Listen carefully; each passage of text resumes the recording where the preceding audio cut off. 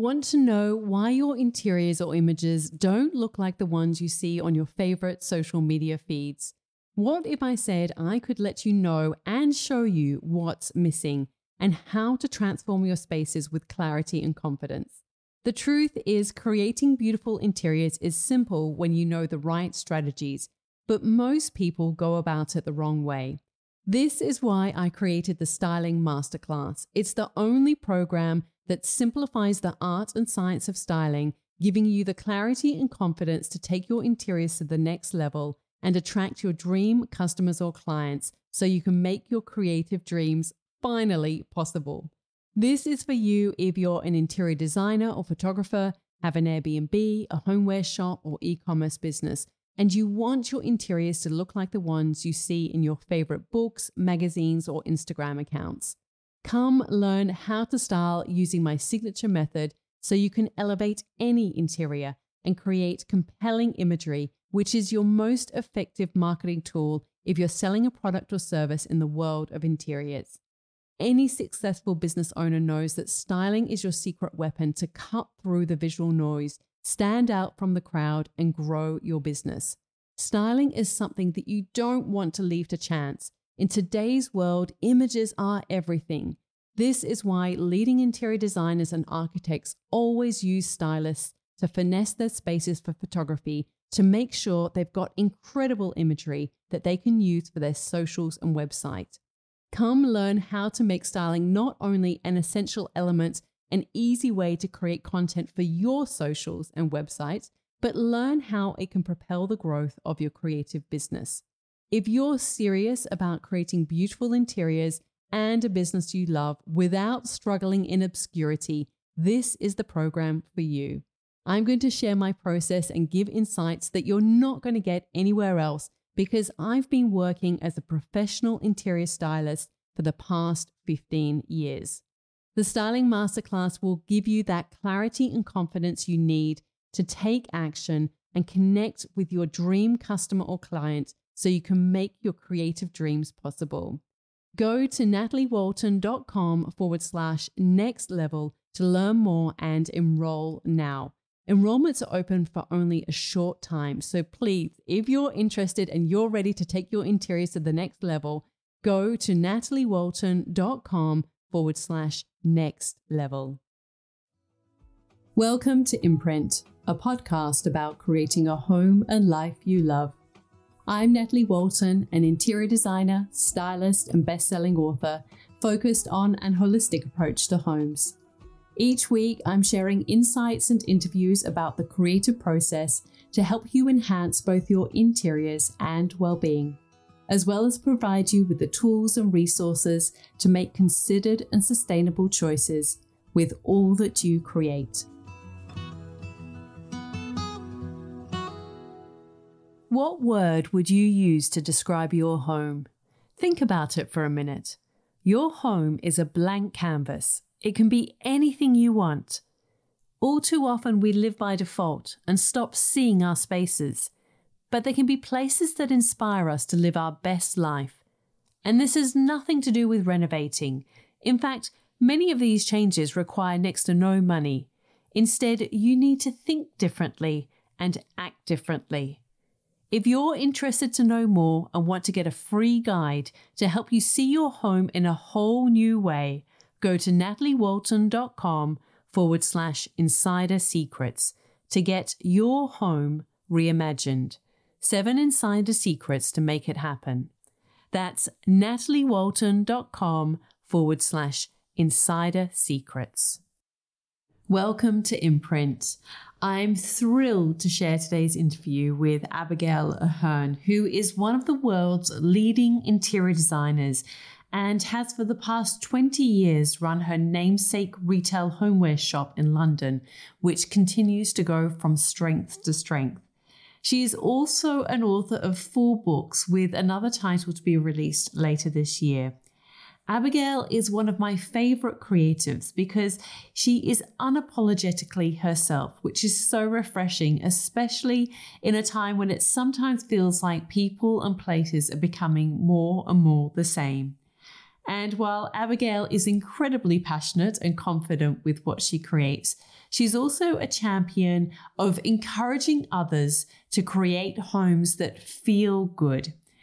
I'm sure you're going to love this conversation as much as I did, because Abigail shares freely of the challenges that she's faced over the years and really gets to the heart of what it is to create captivating interiors.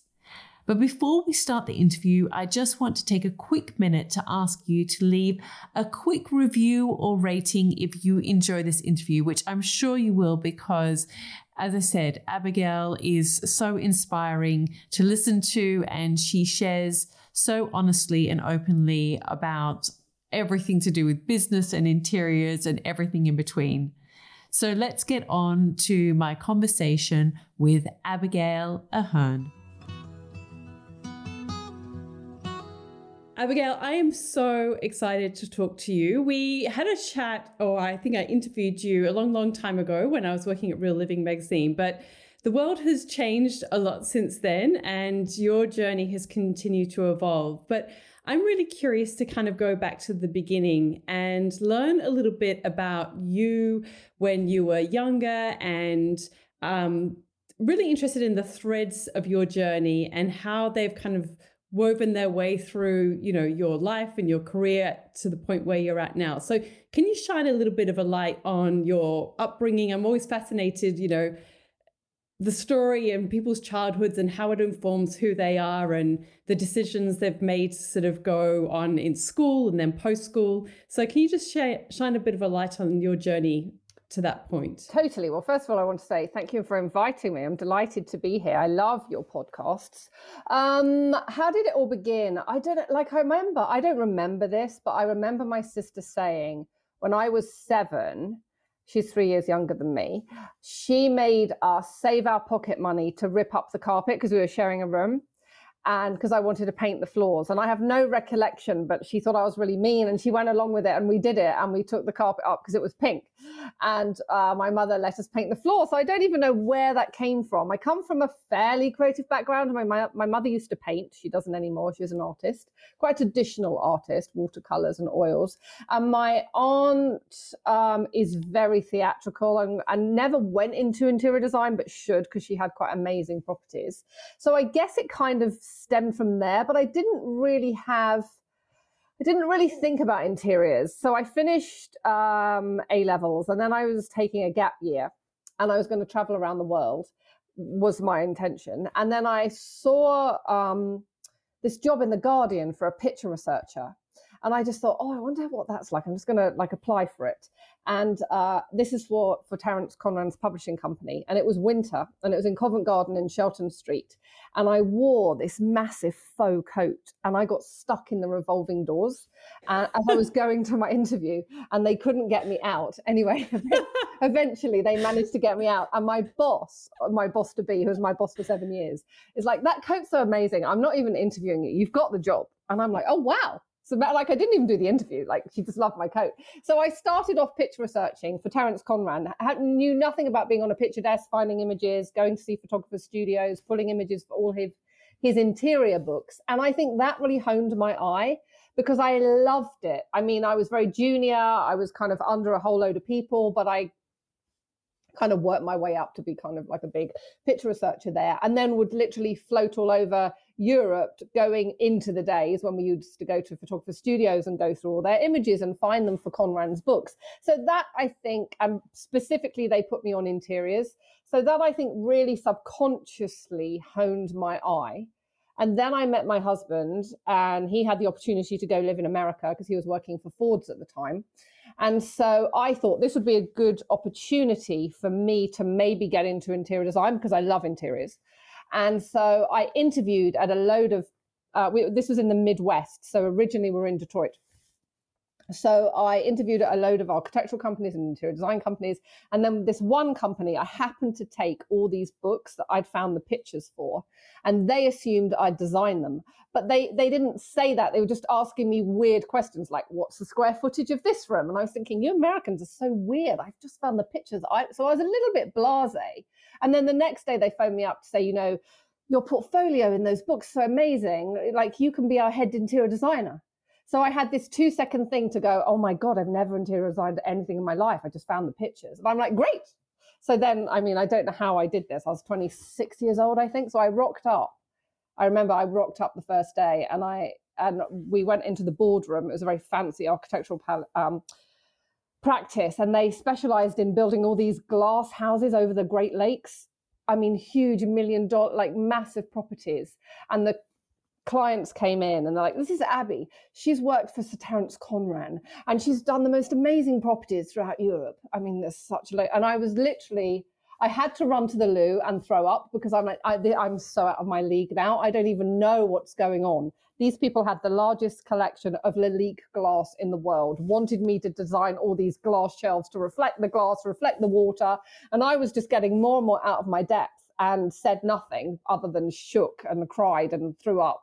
And that was kind of like my first 6 months. I zipped my mouth. I just said nothing. I just made notes, researched it, and then blagged my way into being an interior designer. Realized I needed the knowledge because, okay, I might have a good eye, but I had no knowledge. Then I studied at night. So I studied how to be one at night and pretended how to be one during the day. And that kind of carried on for about 3 years. So over 3 years. And obviously I became more and more confident. And I think that's why I kind of am quite confident, because the thing that I loved about living in America, and I had 2 really amazing bosses, and I told them at the end, because I thought, oh my God, if you mention Terence Conran personal again and all these properties, I'm actually going to throw up. And by that stage, we were so into it, and we would just like, we had such an amazing relationship, and all the clients kind of got on with me. He's like, oh, don't worry, we're going with the story. So we just went with the story. But I think that's why I do things back to front. And they had such, you know, the Americans, a bit like the Australians to a degree, have such positivity and self-belief. We don't over here. We second guess and we always like, oh, maybe that's not going to work, therefore I won't do it. And I think that's what has made me more confident than I would normally be, because I just saw what Doug and Mike did and how they got out of situations and all the kind of things that they did. And even they thought they were imposters, and they trained at Yale, you know, they were just super, super talented guys. So I did that for 3 years, flew all over the world, found rugs in LA, art from Chicago. I mean, it was just like a crazy, crazy life, but absolutely loved it. And that's how the whole interior design process happened for me. Then came back here. Then I thought, you know what, after having clients on speed dial calling me at 5 a.m. on a treadmill going, you know, can you check this rug sample? I'm quitting interior design, came back and went into styling where I didn't have the same kind of clients. Did that for a while, got a bit bored, and then thought, you know what, I think I want to open a store because I'm seeing things in my head that I can't find for styling shoots. And so that sort of began the retail journey. Then with the store, lots of people then wanted me to interior design their homes, which I did probably for about another 5 or 6 years. But then I just literally lost it with clients. I didn't want another client in my life, because it sounds awful, but the richer the client, the more headache it is. And I just wasn't enjoying it, and things were being just changed so much. So I quit interior design probably now about 7 years ago. And so now it's all retail. That's amazing. And I will ask you about, because I'm really curious to learn about sort of more about your business structure and all of that, because I think it's fantastic that you have this kind of strong retail presence in a time where people are sort of, you know, shirking away from retail. But we'll touch on that in a moment. First, like as you say, like you've really developed this confidence over the years. And I think, you know, it's perhaps slightly innate in you from, you know, like obviously you say you've got this family that's theatrical and artistic and creative. And sounds like you're really thrown in at the deep end. But, you know, so many people really struggle to have that confidence to just try things. So can you maybe just kind of, I guess, shine a light a little bit on, you know, when you're in the deep end and you're having to kind of get scrappy or resourceful or whatever, like what's some of the thought process that goes through your head? Can you just, I don't know, illuminate that for us a little bit? I also think actually confidence, I did not I wasn't confident for so many years of my life. It really, I think as you get older, you get more confident. And Doug used to say to me, who ran the architectural practice called Macintosh Porous, you know, it's good when you're fearful, because then you kind of know that you're doing things, like you're changing things, or you feel alive. So I have imposter syndrome all the time, and I fearful all the time. But I just know from experience of this long journey I've been on that if I don't do something, or if I'm scared of doing something and I put the brakes on, it will eat me alive more than if I do it and it goes wrong. Because we have had catastrophic problems with our business. However, everything that's gone wrong, I've learned from it, and then it's actually made the business better. So at the time, it's felt like, oh my God, we're going under. Oh my God, this client who's put hundreds of thousands of pounds into our business is just that walked away, and it's going to, we're not going to survive. You just kind of get really resourceful and dig deep. And I think for me, I'm so passionate and obsessed with interiors. It's kind of in my DNA. It's not just like a job. It's like, you are not ruining my life. I'm going to do whatever I need to do to get myself out of this hole. And you just become inventive. Like, you just have to, particularly when you're employing people, a lot of people, there's factories working for you. There's a lot of people dependent upon you. It's not even an option to walk away. Like, you just have to dig deep and think of things to get out of the problem. And having been through some really tumultuous problems, as awful as they are, they're never as bad when you go to the factories and go, listen, this client has spent hundreds of thousands with us and now they've gone bankrupt and I can't pay you, but I'm not going to leave you in the dirt. Like, can we just get the containers once every 6 months rather than once every few, like, there's ways that you can kind of get round problems. Half of it is talking, I think, and not bottling it up, and just trying to be as resourceful as you possibly can. So that's kind of how it's worked for us. And every problem has made us better in business, every problem, even though it didn't seem it at the time. Yeah. No, that's very reassuring to hear in a way, because it's, there's the whole thing, isn't it, with Instagram and all of that stuff, is that, we all just see the success stories and not necessarily, the sort of the real life challenges and all of that kind of thing. And I mean, that's what I love about this podcast is, the opportunity to kind of pull back the curtain a little bit and, hear the real stories of journeys and what people have gone through and the challenges. What is it about interiors that do you love? Like, why interiors? What do you love about them? For me, I think it's so much in my DNA, but it changes how you feel in a space. Like, it changes your perception. It makes you happy. It makes you sad. So many people won't invite me to dinner because they'll be like, you'll be out of there in 2 minutes. And I literally will. I'll be like, I can't be. I mean, that's being extreme, but it just changes. You walk into a beautiful hotel or restaurant and how you feel, it just completely changes how you feel. It's not about fluffing cushions or lighting a candle.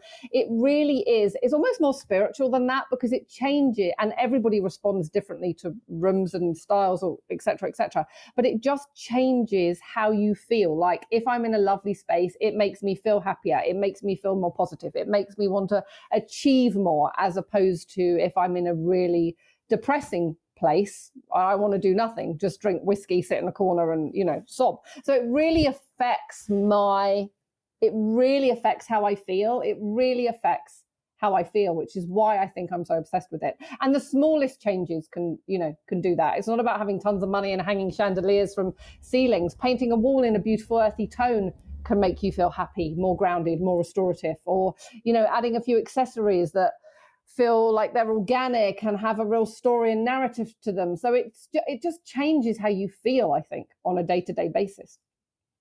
Yeah, no, I agree completely. I mean, I'm so affected by my surrounds. There's without a doubt, I completely get what you're saying. And what about like your style is so recognizable. Well, so certainly it is to me. And I guess, for want of a better word or a phrase, like, you're kind of known for a particular look, like you kind of really own your style. How has that evolved over the years? And, can you describe it to others who might be not familiar with it? And, what's your style journey? It's kind of funny that you say that, because it's really hard for me to see that I have a look, because it doesn't feel like a look to me. So I guess I'm known for creating quite inky, dark interiors. And this was when no one was doing it over here. And I had never intended to go inky or dark. I just happened to paint an alcove in my house, which is the same house I live in now, in a dark hue, and just saw how pieces reacted against it and loved it. Then I transitioned that to the store. That then got a lot of media attention because stores were generally bright and white and mine was quite inky. Then I painted, oh no, that's what happened. See, my whole life is full of just things going really wrong. So I'd painted an alcove. And then I'd painted the store, which got a lot of attention. Then this really good looking Italian photographer came into my store and said, oh, I love your store in this inky color. And El Deco shot my house when it was white. And he said, is your house like this? And I'm like, of course it is, because I was kind of being a bit flirty. And it wasn't, just one alcove was. And I didn't really know him or his pedigree or anything. And he said, amazing, I'm going to bring a team over from El Deco Italy, which is kind of like the coolest interiors home magazine there is. And we're going to shoot it in 3 weeks. I'm like, amazing. See you in 3. Came home and said to my husband, we've got 3 weeks to paint this 4-story house completely dark because this amazing photographer is coming over and it's going to help the business and we're going to do it. Graham was working in the city. He literally, I don't know how he didn't divorce me. He literally didn't speak to me. We painted every single night. I painted during the days. By the time, and all I could do was one color because I had no time to experiment. So I'd painted the alcove in Farrow & Ball downpipe. So the whole house, everything was Farrow & Ball downpipe, floors, everything. By the time they came over, the team, they wanted to do lots of pictures of Graham, and Graham couldn't even be near me. He was knackered, he was exhausted, he was working in the city, he hated that I'd lied like this, and he was like, he was just like beyond. So he was crossing his arms, and he was trying to put us together to look sweet, sit on the sofa with, I mean, it was just he was so rude. Not rude, but just so grumpy. Anyway, it made the cover, and then it went around the world, and then, because he's a really cool photographer, he's called Mads Morgensen, and it went around the world and other magazines bought it. And then it really massively helped the business. But then I kept getting all these questions like, why have you painted your house? What's the theory of painting your house top to toe in one color? And I wanted to go, because I had 3 weeks and I had no choice and I didn't know what to do. So, I mean, that was the story of that. And then Farrow & Ball contacted me to say that we'd changed the paint sales of downpipe. It was like their best selling paint ever. And I'm like, God damn it, I need to do a paint range. So then that then morphed into our own paint range. But yeah, so I suppose at a time when everyone was quite pale, we went quite dark. Now I've kind of transitioned out of that a bit. Like we're a lot kind of softer, earthier. And COVID really kind of brought that transition on because I was at home a lot more, whereas normally I wasn't. And I just felt when I was in a more of a cocooning, kind of a mid-tone, it just made me feel so much more grounded and restored. So we then introduced a whole load of grounding and restorative paint color, like cocooning earthy colors. So I guess, the thing for me, and I get asked this quite a lot, oh, wow, you're like the queen of dark and now you're changing. And I'm like, you can't ever, the whole point of life is to change. Like I'm never going to go, okay, bright white. But if I'm going earthy, I don't see that as a negative. I think I need to constantly embrace change. And spending so long in my house, I just really responded to quite earthy colors. So that's kind of the next kind of transition. For an April Fool's, we once did that I'd changed the whole house white and put the old house white pictures in. And then customer service got bombarded. And they're like, Abby, can you just tell people before 12 o'clock that this is a complete lie? So I was like, it's a lie. That's so funny. What about, because I know that you do like to champion though, like people embracing sort of, warmer tones and so these sort of earthy hues. I mean, I do think, it really suits that kind of London is sort of like low grey skies, Northern European lights, but in Australia, where the light's so strong, of course, in some spaces it can work.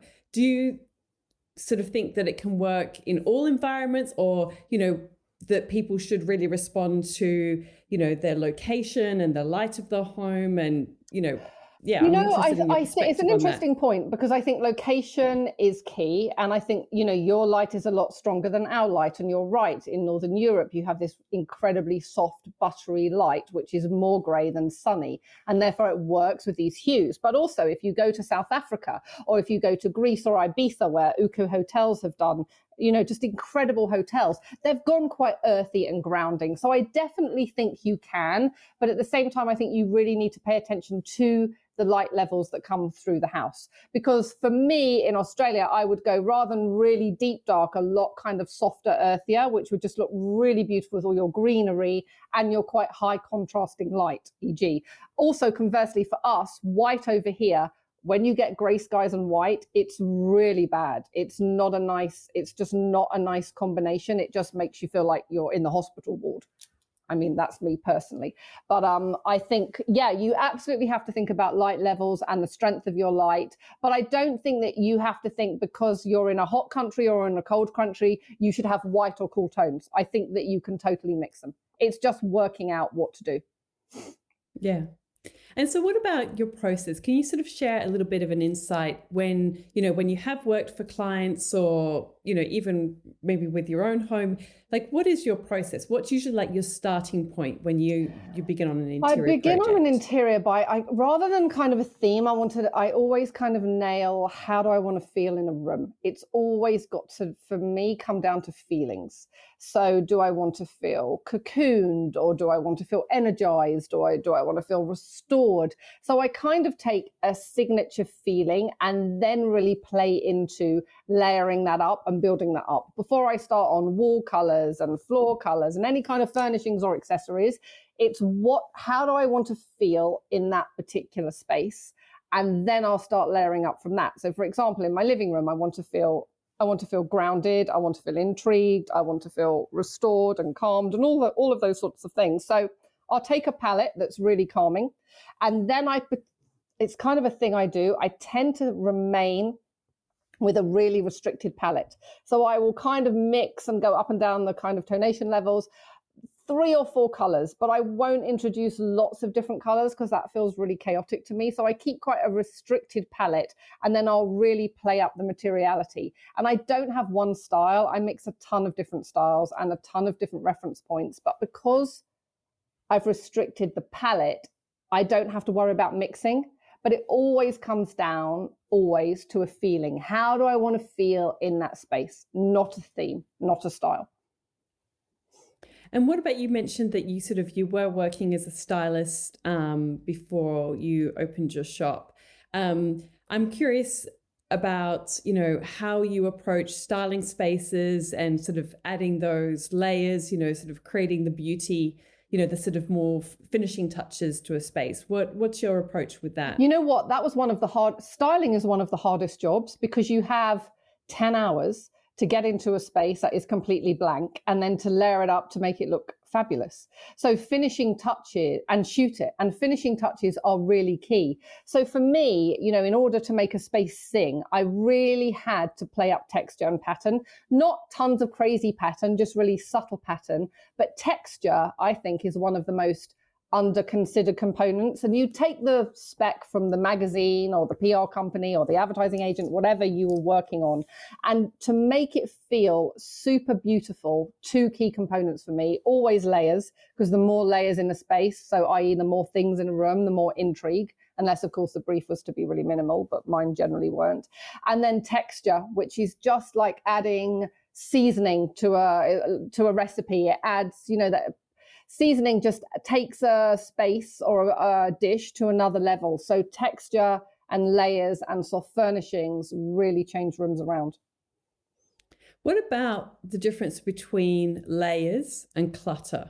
There's a really fine line. Yeah, clutter is a word I absolutely hate. And I think one of the reasons I wrote the Maximalism book was because people think maximalism clutter. And yes, there are some maximalist spaces that are super cluttered, but there is a whole new way of designing a space that feels intriguing. So for me, if I can walk into a room and read it in a second, it reads as flat and boring. My eye isn't intrigued. I'm done. I'm out. I'm gone. If I walk into a room that has multiple layers and my eye doesn't know whether to look right or left or up or down, subconsciously, I feel very engaged. So the less things in a room, the more disengaged I am, or not, I'm just not really into the room. The more layers in a room, the more intrigued I am. And you can go too far, obviously, but a lot of it is kind of subconscious and how you feel. But when you restrict the palette, you can actually layer in more things than if you don't. So if your rule for me, 3 or 4 colors, up or down the saturation level, obviously, not just one color. If I stick to that restricted palette, I can put more things in a room. And when I used to run design masterclasses here, and one of the reasons I love having a store is because people come in and I see their faces and they don't know where to look. Because, it's kind of how Anthropologie designs all their stores. You're pulling the eye here, you're pulling the eye there, the eye's up, there's eyes down. If there's like 3 or 4 things in a room, wham, bam, you're just done. There's nothing to intrigue you or make you stay. Yeah, I'm curious because you mentioned Graham. What's his take on interiors and like, does he want to have a say? No. Or is he like, nope, it's all you? He might want to have a say, but he hasn't got a say. Graham is colorblind. Right. Which is very bizarre. Graham is he is my husband, and he left his job in the city. And he's been with the business for the last 10 years, and he's on the more of the operations side of it.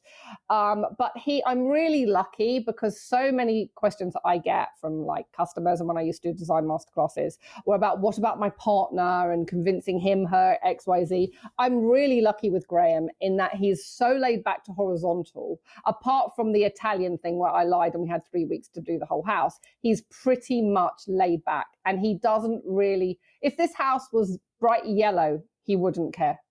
If it was bright white or black, he's not sensitive to interiors at all, which I irritate him so much about that, because we'll go to supper and I'll be like, I can't be in this restaurant. Look at the decoration. Let's go.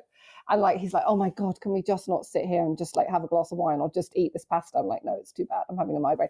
And so I am so sensitive. It makes him mad because he is so desensitized. He could literally, I come home sometimes from the store in the winter, there's one light on. I mean, there should never be one light on. He's at his desk, doors are slung, there's nothing. There's no scent, there's no music, there's one light on, doors are slung open. It's like we are so yin and yang, and it probably drives us both mad about the other one. But I'm lucky that he doesn't have an opinion, because then I don't have any arguments.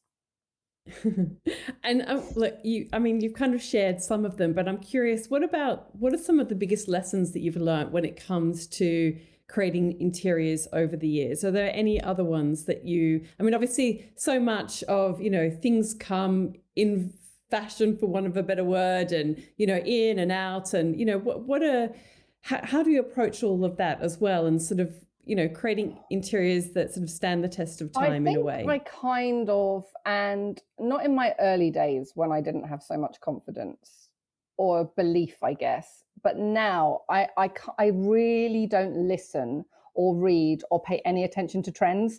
I'm not bothered what's in, what's out. It doesn't bother me. Interiors to me shouldn't be like fashion. It shouldn't be, this is hot this season, this is hot next season, because I want to surround myself with pieces that I'm going to constantly collect and have in my home for years to come. I don't want things to be hot one year and not the next year. So when you accessorize with accessories that are made out of natural materials, for example, they're always going to be timeless. And when you're not following trends or dictated by trends, by all means embrace trends if you like the trend, but never buy something because it's on trend, which I kind of really ignore. And when it comes to kind of designing products to see whether they're marketable or not, I'm my own buyer and filter. So I have to, and this is where I went wrong in the beginning of having a store, when I wasn't designing products, I was buying from third party.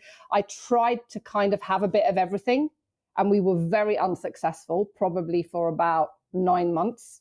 And it wasn't until it kind of registered, I don't even want that in my house. Why is that on the shelf? And I actually thought, I'm going to be my own customer now. So whatever is on that website, in the store, I want to have it in my house, or that's how I've kind of set out what we do. And that's stood me in pretty good stead. So I never think about what anyone else is doing in the business, whether anything's on trend or not. And I literally figure it out from the heart. Will I have it in this house? If it's yes, it goes in. If it's no, it goes out.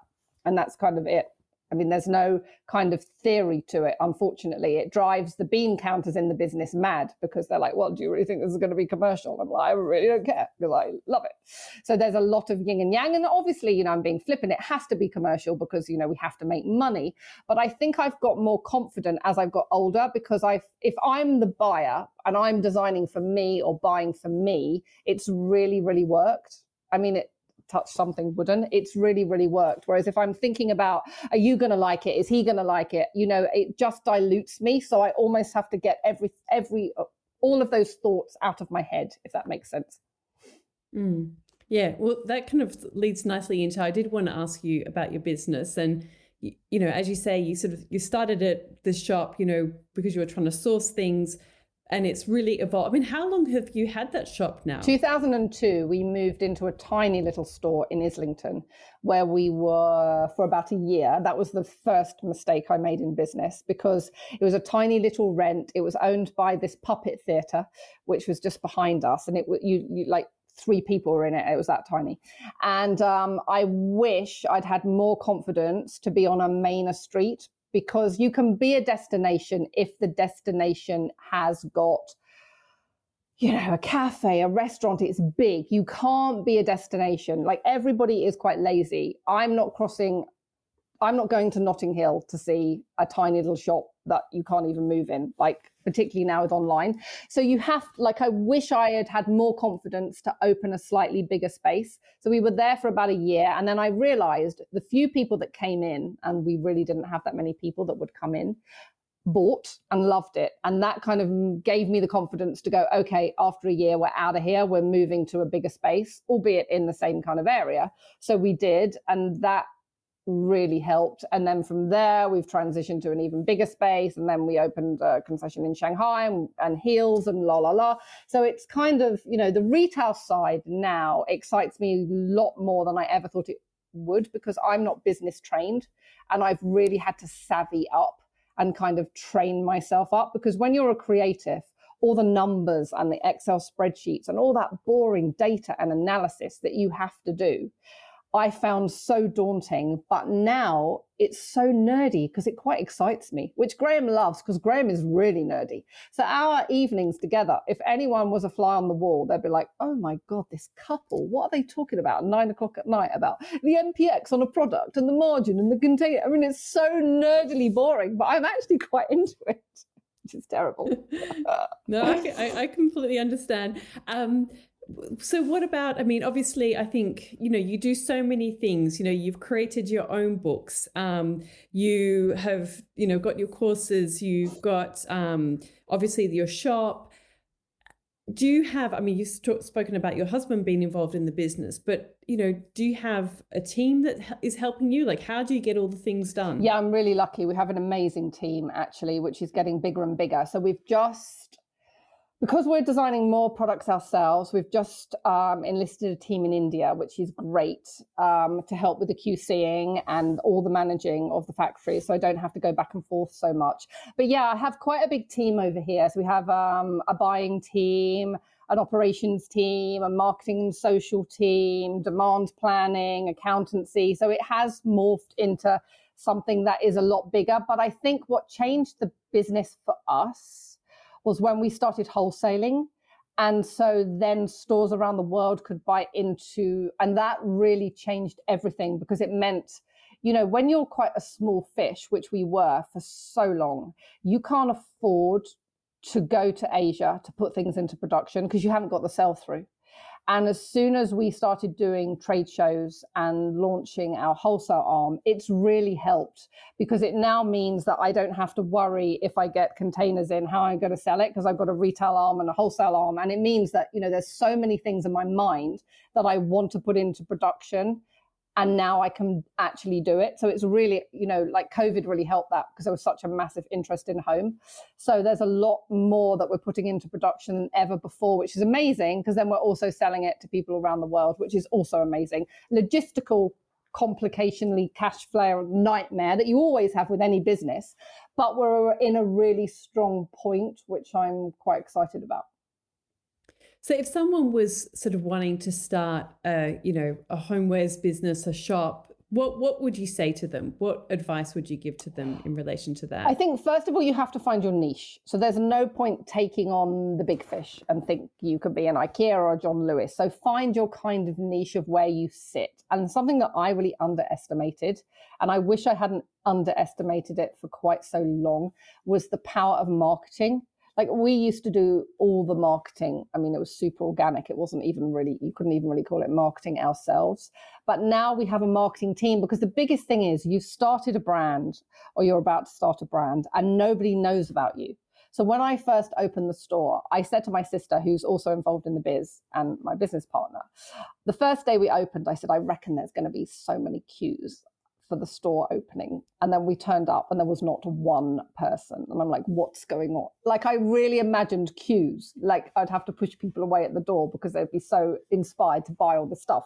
Nobody ever turned up for like 9 months at that store. Nobody knew us. So it's so hard. I mean, then there wasn't social media. There wasn't Instagram. There wasn't, Pinterest and Facebook. So to that degree, it's a little bit easier. But the big thing is you've got to find your DNA. You can't just go, I like what she does, I'm just going to translate it. And you've got to kind of find your vibe. And then you can't underestimate the power of marketing, because unless people know you, you won't get enough sales. And the biggest thing, the reason that so many people go out of business, is because cash flow. It's all about cash flow and how long you can survive. So marketing and finding your own DNA is really key. That's, a really important point about the DNA, because, and I think that's actually something that you do really well. And perhaps what I was trying to get at when I said that, you've kind of got your own look, like you really own your own style. And I think that, from when I sort of go to different homes and travel into different spaces, and you can really tell the homes that are like a genuine reflection of the person and the things that they love. And I think that really comes across with what you do. How do you think that other people can really tap into their own DNA? Because I think that people, particularly at this point in the world, when like we're bombarded with images and inspiration, and there's just so much visual noise, to actually kind of really tap into, your own personal style, your own DNA when it comes to, what you love and like. I think if you are confused about what your style is or what your DNA is, start from scratch. Like, in the old days, before Pinterest, when I used to tear up magazines and create mood boards, just literally pull any image that inspires you. So Pinterest is a great resource. Magazines are a great resource, and just lay them all out, whether it's on your computer or on the floor, and then write down the threads that you're really loving. And that will help you form your style. You really love this look because it's pale and earthy, or you really love this look because it's Scandi, or you really like this vibe. So if you're in a conundrum and you don't know what your style is, don't get het up about what's my style. Just pull and pull and pull, and then take little pieces from your notes out of all of that, because you can mix as many different styles as you want, remember, when you restrict your palette, and then start building your own DNA, because we're all influenced by other people. No one has an original concept. We're all influenced, and we shouldn't be embarrassed about that. It's just finding your own spin and take on it. So literally find hotels, restaurants, bars, magazines, Pinterest, and just pull a ton of images and write down the things in there that you love, and start building up your own style. And that's the easiest way to do it, and take all the pressure off that there's too much out there, I don't know what my style is. Because I think intuitively, then you start building upon that. And you've probably found it too, like, you become more confident when you see that something works, like your style or my style. Then you just build on it and you play on it more, and you become more confident and you take it to new levels. But don't get fixed about what's my style, I've got no idea. Literally pull references and write and make notes. Yeah. And this, again, I feel like it shows up in your Instagram. Like, I feel that you're so authentic to who you are on your Instagram. You're not trying to be anyone else. You're doing it your own way. And I think there was definitely like a shift at one point where you started to embrace video more. Can you sort of share a little bit about, how you choose to show up on Instagram, and how it's maybe even helped your business? Yeah, I mean, Instagram was quite organic for us. So there was never, I mean, it isn't now. It's so not now. There's a whole calendar. It's run like a magazine. Apart from the fact that I'm quite laid back and I forget to follow what I'm supposed to follow. And I just jump in the camera and go, it's garden club today. And then marketing will go, but it's not Thursday, it's Monday. I'm like, oh, I've already published it. Never mind. So yeah, now it's really structured. In the olden days, before I had a proper team, it was just me in front of a camera. I guess just talking about things that the reason that I think I love interiors is because the smallest tweaks can change your perception of how you feel in a room. And if I can give people the confidence to do that themselves, not follow my style or be dark or any of that, just the confidence to give it a go and get off the fence, then I feel really excited and happy about that. So it started really organically of me just talking about things. And I don't think I don't think interior designers do it. And I think interior design, one of my pet peeves about interior design is it's snooty. Nobody wants to tell anyone sources or where this is from or how to do this. And I kind of want to demystify that whole thing, because of course there's a place for interior design, but a lot of people can't afford interior designers or even want interior designers and don't have the tools to create really magical spaces. So my thing was like, I'm just going to give as many tips and tricks as I can to inspire people to have a home that they never want to leave, because that's how I feel here. And that's how it became, and that's how it and it really helped the business. I mean, massively. We were selling more, people were visiting the website more, sessions more. And then, of course, that then translated into having a marketing team. And now there's calendars and everything. And, I'm going to India next week and I've got this whole social thing that I'm going to follow. And I can tell I'm going to be jet lagged and tired. I'm going to be doing the wrong thing on the wrong day or not posting this. And we've got all these launches happening that I'm supposed to remember that I won't. And I'll probably screw it up and get angry phone calls. But you know what? I love my team. And without them, that was another key thing in business, because when we were in the early days, we didn't have the money and I tried to do everything. And someone, I can't remember who it was, someone really well known in business said to me, as awful as it sounds, you've got to hire really well and pay really well and get people who are experts in the field. And that's really changed our business. I wasn't an expert in marketing. We now have an incredible marketing team, or logistics, now a great logistics team. So we've had to kind of invest in that, and that's really paid off and helped. But it was really super organic in the early days. Were you able to let go easily? No. Often people who... Oh, good. That's not just me.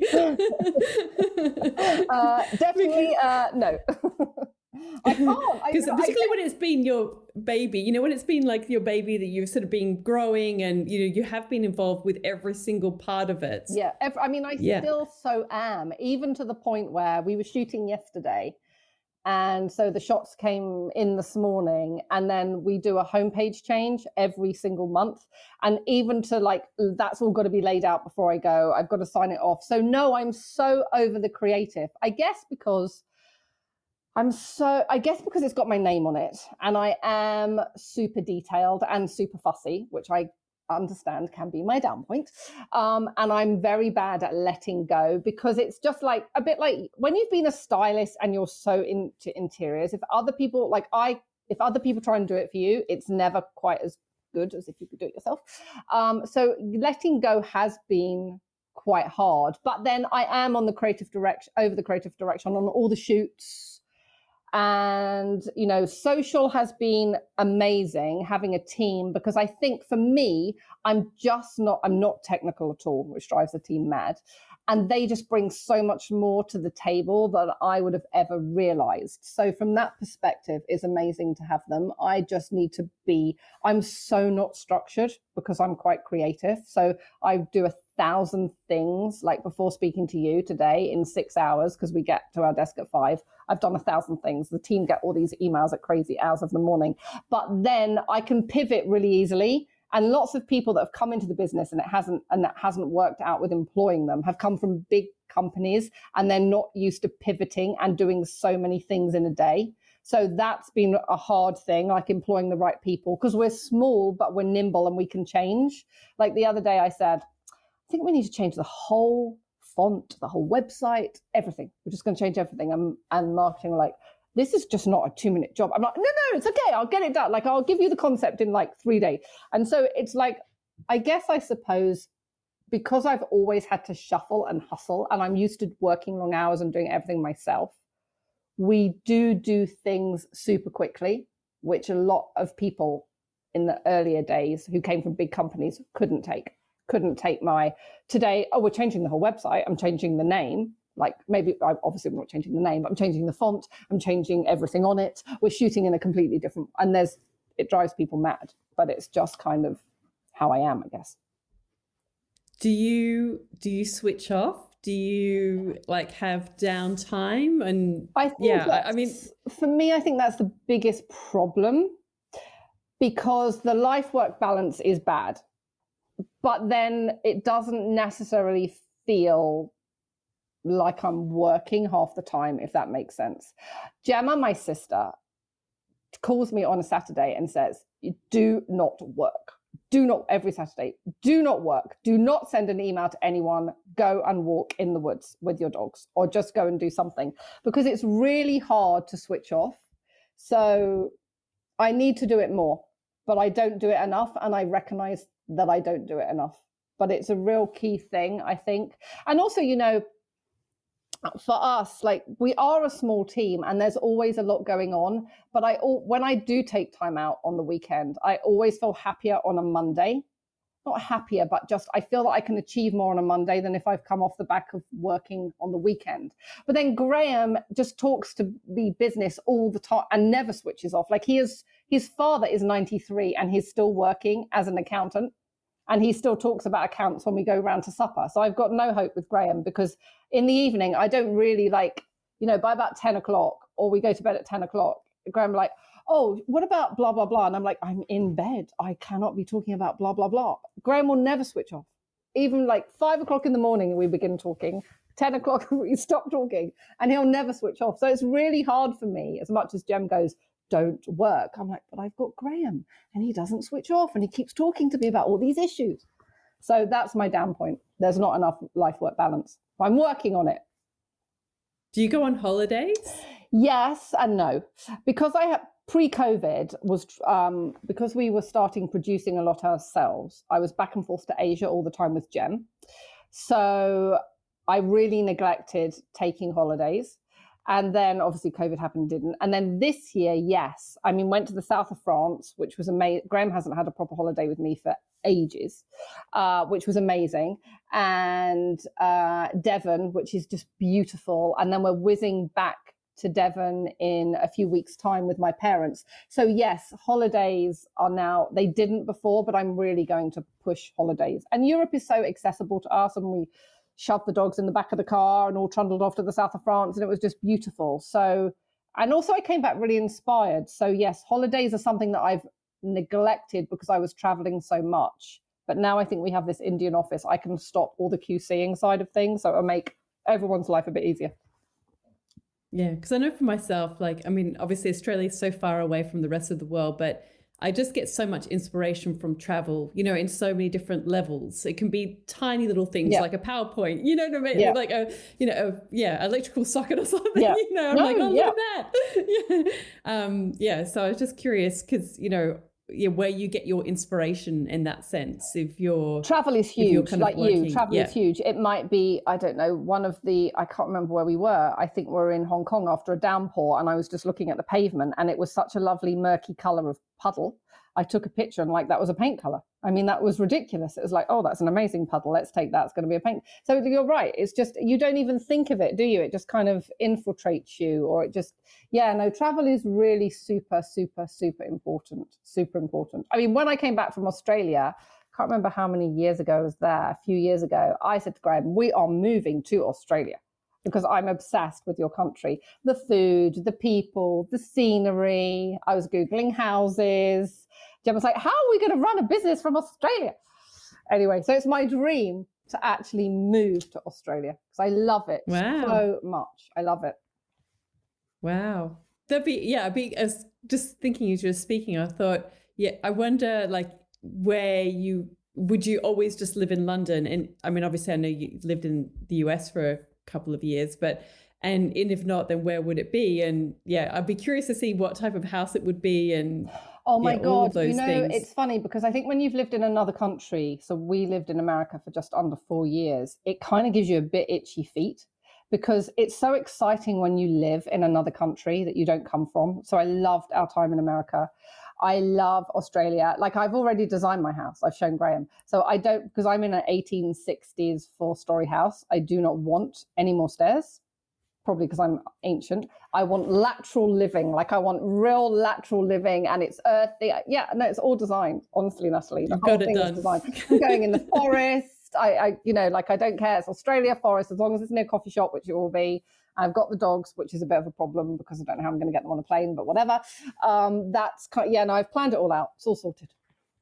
Have you ever been, you know, interested in designing like a hotel? Or I could just really see you doing something like that. Yeah, I mean, when I used to interior design, we had a mixture of residential and commercial. So commercial properties, I actually really loved working on because there's a budget and there's a time and you can't run over. So I did a bit of work on the Ritz-Carlton, which is very un-me, kind of un my style. But I had a client who owned it and I came in to do all the accessorizing. And I love hotels, restaurants, spas, because, you're working to quite a strict brief. But I felt I've always learned so much from my commercial clients. And also you've got a time frame that you really have to stick to. So with residential, it can sort of morph on and on and on and on and things can change. But with commercial, no, it would be interesting. Yeah. All right. I've got some, I kind of call them rapid fire style questions. So we'll sort of go through those. I mean, you did this years ago when I had my blog Daily Imprint. So I'm kind of curious to see what your answers are now and how they might have changed. But which 5 words best describe you? Oh my goodness. I would say I am passionate. I'm outgoing. I'm driven. I am caring, and I would say I'm also quite anxious, which is a weird one. Interesting. What's the best life or career lesson you've learnt? The best life lesson, totally to listen to my intuition and not other people, even though they're hugely educated and think they know more than me. And every time I've done it, it's really failed. So listening, this internal feeling that you get, listening to my intuition is so key. What's your proudest career achievement? Having a store and still having a store, like the bricks and mortar aspect of it and seeing how people come into that store and how they look and how they respond to it always gives me a buzz. Yeah. What's been your best decision? My best decision, what would that be? I would say having the faith, coming back from America, having done styling, having the faith to start a business, because it's been a very up and down journey, but I never get bored. Every day is different. So I would say that. Who inspires you? Who inspires me? Oh gosh, I think my parents inspire me because, my father is 87, my mother is 80. And as kids, and even now, they're so giving and they're so inspiring and they're so encouraging. And even when things have been really bad, they're so full of positivity that they're kind of they are just such a grounding place for me. And they always encourage any of us kids, there's 3 of us, that we can kind of reach for the stars. So my parents are a big inspiration. That's awesome. What are you passionate about? I think I might know the answer to this. Interiors, also food and also gardening, but interiors always. Yeah. Because you started to sort of share like cooking meals and like you say, your gardening club. I mean, were they things that you were always passionate about but didn't share about previously, or has that kind of evolved over the years? No, totally. Cooking, always been obsessed with cooking. Garden, yes, probably within the last, ever since we had a glass wall at the back of the house and the garden became such a feature. And also how garden makes me feel, when you walk into your garden and how it just kind of grounds you. So they are really integral to, they are my relaxation things. Gardening on the weekend, cooking, on a weekend, really quick cooking in the week. But, I love both of them. Love it. Yeah. What dream do you still want to fulfill? Gosh, I mean, I have 1,000 dreams. So I want to open stores in America. And I mean, Graham thinks that's mad because, logistically. I want to live in Australia, open stores in America. And so, I mean, it's not even possible because I can't be over the other side of the world. But, dreams are dreams, right? And then what is my other dream? Oh, yeah. So then I need my new house, my lateral living new house in the forest near a coffee shop. They're my dreams. Great. What are you reading at the moment? I'm not reading anything at the moment. I wish I could remember. Oh, yes, because I'm about to go on a long haul flight and I hate flying. I've just got this new book called A Fortune Teller Told Me, Far Eastern Travels. So I'm quite getting into the whole Eastern travel thing. I don't read enough. I used to really relax by reading, and now I'm so exhausted at the end of the day, I don't read enough. But that's on I can't remember who the author is, but it's called A Fortune Teller Told Me. Okay, interesting. And what about, what are you listening to? Do you like listening to podcasts? I listen to quite a lot of podcasts because unfortunately I have the kind of brain that won't sleep unless I'm listening to kind of podcasts. So I have a ton. I have Foodie Ones, which is The Splendid Table and Cherry Bomb and the Food Program. And then I have Gardener's Question Time, which I absolutely love because it's been going for like 100 years. And I love all the questions about gardening, even though I don't know half the things they're talking about. I listen to yours. I listen to Goop, and I listen to A Business of Fashion. A fashion. It's called A Business of Fashion. It's a really cool podcast. Okay. And so for me, it gives me lots of kind of retail insights. It's also a blog and a magazine. And it's very cool. I haven't heard that one. I'll have to check it out. And what piece of advice would you give to your younger self? That really comes down to confidence. I had no confidence in the early days. I would always second guess myself and talk myself out of doing something because I was scared of failure. And now I'm not scared of failure. Like if something fails, yes, of course, it's not great. But I've learned from so many failures. So I would say to embrace failure and not be scared of fear. Fear is a good thing. Yeah, definitely. I also want to ask you about your books because, you've done a few now, I think 3, is that right? 4 with the 5th one coming out in November. Okay. So what is it about books that you enjoy doing? I mean, obviously, you worked, as a picture editor and sort of within publishing. Is that what the foundation of sort of wanting to create a book was, do you think? Yeah, I mean, I don't know about you, but I love the concept of doing a book. And then when I'm in the book, I'm like, why am I doing the book? I love the concept of doing a book. Every time I'm in the book, I'm moaning about doing the book. But for me, it's telling a story. It's how it comes together. It's either shooting locations, finding the images, writing it. I mean, I find writing relatively easy and conceptualizing books relatively easy. But, the thing about books that I love, the same as magazines, is that they're there forever and they inspire you. It's not just like reading something on the internet. It's that paper between your hands and it's getting people excited and engaged about something that I'm talking about. So I love books.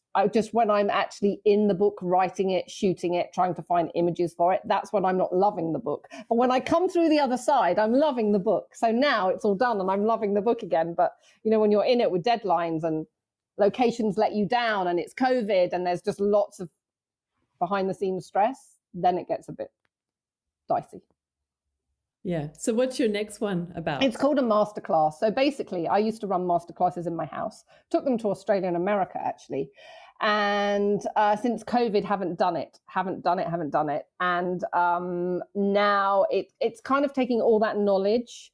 So it's like having an interior designer in your back pocket, really drilling into the little things that you wouldn't necessarily think about. Whether that's kind of bulbs you have in a room, how many lights you should have in a room, all the kind of things that kind of take interiors to a whole other level. So it's called literally a masterclass. Awesome. Look forward to it. Do you know when it's due Yeah, to be it's out? published over here on November 24th. And in your side of the world, Australia, New Zealand, and America, I think it's March 23rd, 2023. Okay, excellent. Look forward to it.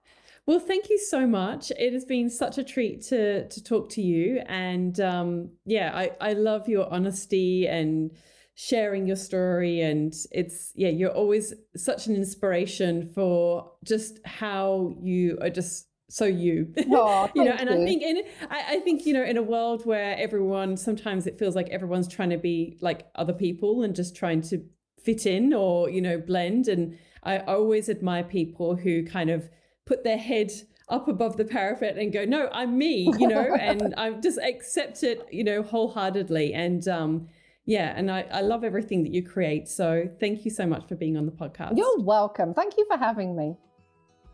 All of the links and info for this episode are at nataliewalton.com/podcast. Don't forget to subscribe so that you can get a direct download of the latest episode. And I really appreciate when you take a minute to rate and review, as well as share the love with someone you know who might benefit from this episode, or on social media. If you'd like to access a range of free resources, come visit my website, nataliewalton.com.